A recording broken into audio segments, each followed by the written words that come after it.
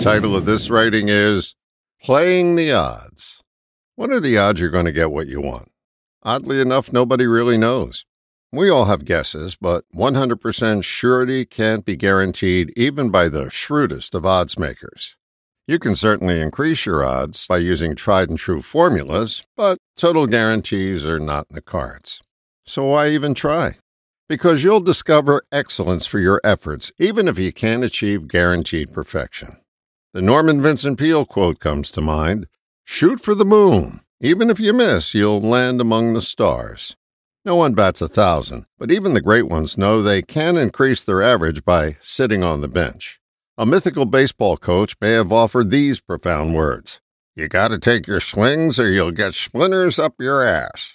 Quoting a real sports legend, hockey great Wayne Gretzky, "You'll miss 100% of the shots you don't take." To increase your odds, increase your effort. It's really that simple. You can spend your time expounding on why it can't be done or opine that it was never meant to be, but that thinking will only reinforce your current reality.